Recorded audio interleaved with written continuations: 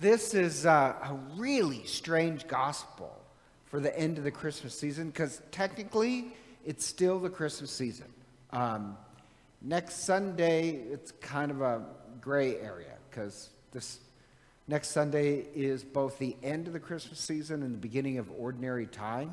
So technically, this is like the last full Mass for Christmas. So enjoy it. And so for the last Mass that we're going to celebrate, that is fully Christmas, the reading is about leprosy. Does that strike you as a little strange? But here, to me, it's perfect to end the Christmas season on for this reason. Why did God take on human flesh? Because humanity needed to be embraced. And so in leprosy, this is just a great gospel. In leprosy, according to the book of Leviticus, which you people love, in the book of Leviticus, the rules are very clear. If you have leprosy, I'm not allowed to talk to you. And if you speak to me, I must turn my back to you. And you're not allowed to touch me, and I am not allowed to touch you. And if I touch you, then all of you must turn your back on me.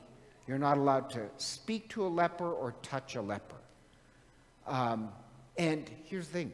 That kind of isolation, cut off from a community, is so hard on people. And so what does Jesus do? Shockingly, he speaks to the leper. And he breaks the book of Leviticus and reaches out and stretches out his hand and touches the leper. Doesn't leave him isolated, which, I know that sounds strange. Isn't that a great image of Christmas? Where humanity is isolated and cut off. It's not about curing leprosy. It's about curing isolation. That God takes on human flesh because human beings, we need to be touched and embraced and loved. That's a huge need that we don't thrive well unless we're embraced. So leprosy would be terrible. Does that make any sense? And so, isn't the Christmas story God taking on flesh to stretch out and touch us so that we're not completely isolated? Does that make any sense?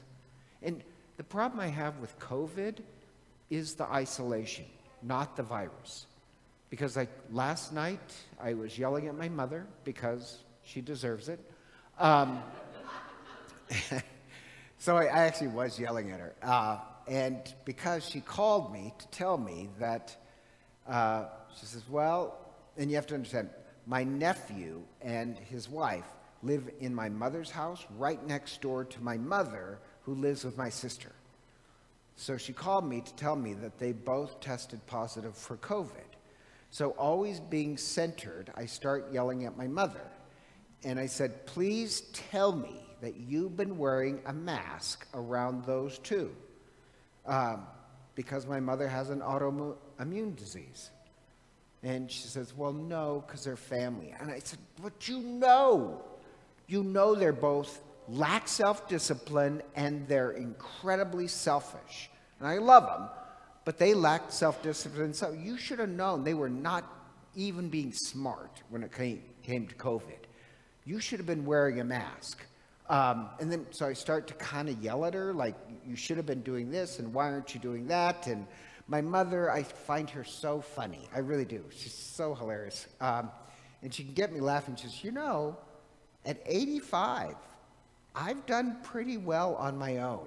I think I can make the right decisions for the next day. And I think that's so funny.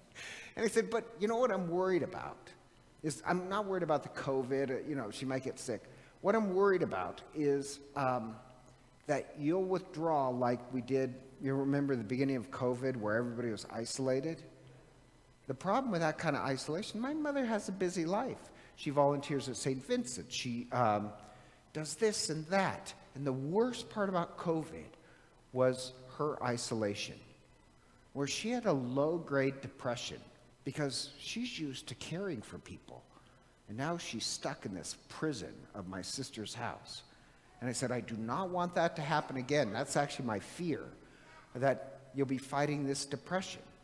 And even at my former parish, at Holy Apostles, huge amounts of depression when people are isolated and cut off. And I just don't mean from, well, I do mean COVID, but even from like society and religion, it has a way of making you feel sometimes completely cut off and isolated. That's a problem I have with the leprosy. Could you imagine everybody turning their back on you? And then you have God who takes on human flesh, who reaches out his hand to touch you. Human beings need to be touched and embraced. And I know this sounds strange. That's an analogy of Christmas, where God takes on flesh to reach out and touch us so that we can reach out and touch other people. The real disease, I think, of our society is not leprosy or COVID. The real disease, I think, is the me theology. It's all about me. Life is about me. Me. And God bless my nephew. I love him. But him and his wife has that me theology. So it's really all about them, which is a form of terrible isolation. If you live just for yourself, it's religion who carries on the incarnation of Christ by reaching out and touching other people who are isolated. So there's this contrast of two types of religion. You have the religion of the God incarnate who reaches out and touches people, which means we should too. Nobody should be left in isolation. Or you have the religion of the book of Leviticus that says, oh no, we got to make sure nobody ever speaks to Kathy, and we turn our back on Kathy, and we don't touch Kathy because there's something wrong with her. Which type of religion are we going to be? And even like, this sounds strange. Father John told me this yesterday, and he was being funny, and I do think it's funny, but he told me, he said, oh, some guy from his parish was upset with me.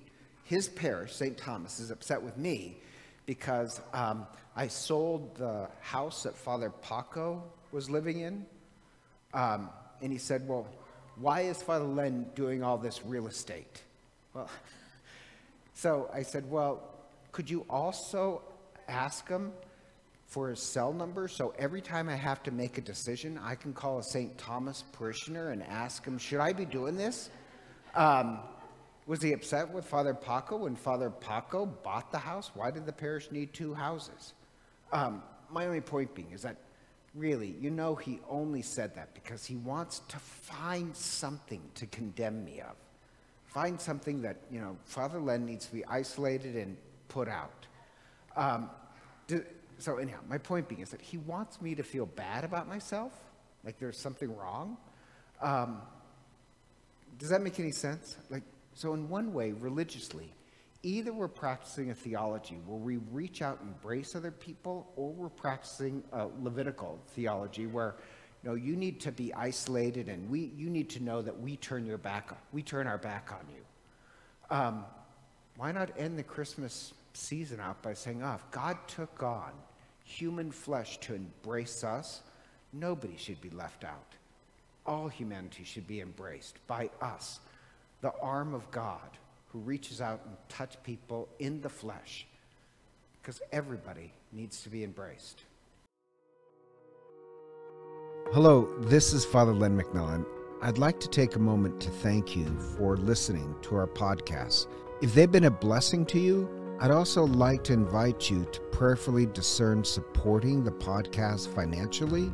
Your generosity would help support the ongoing production and distribution of the podcast. If you'd like to make a donation, you can simply click the link in the podcast description.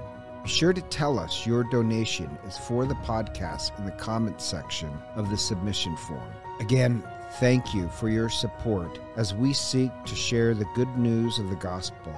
May God bless you for your generosity.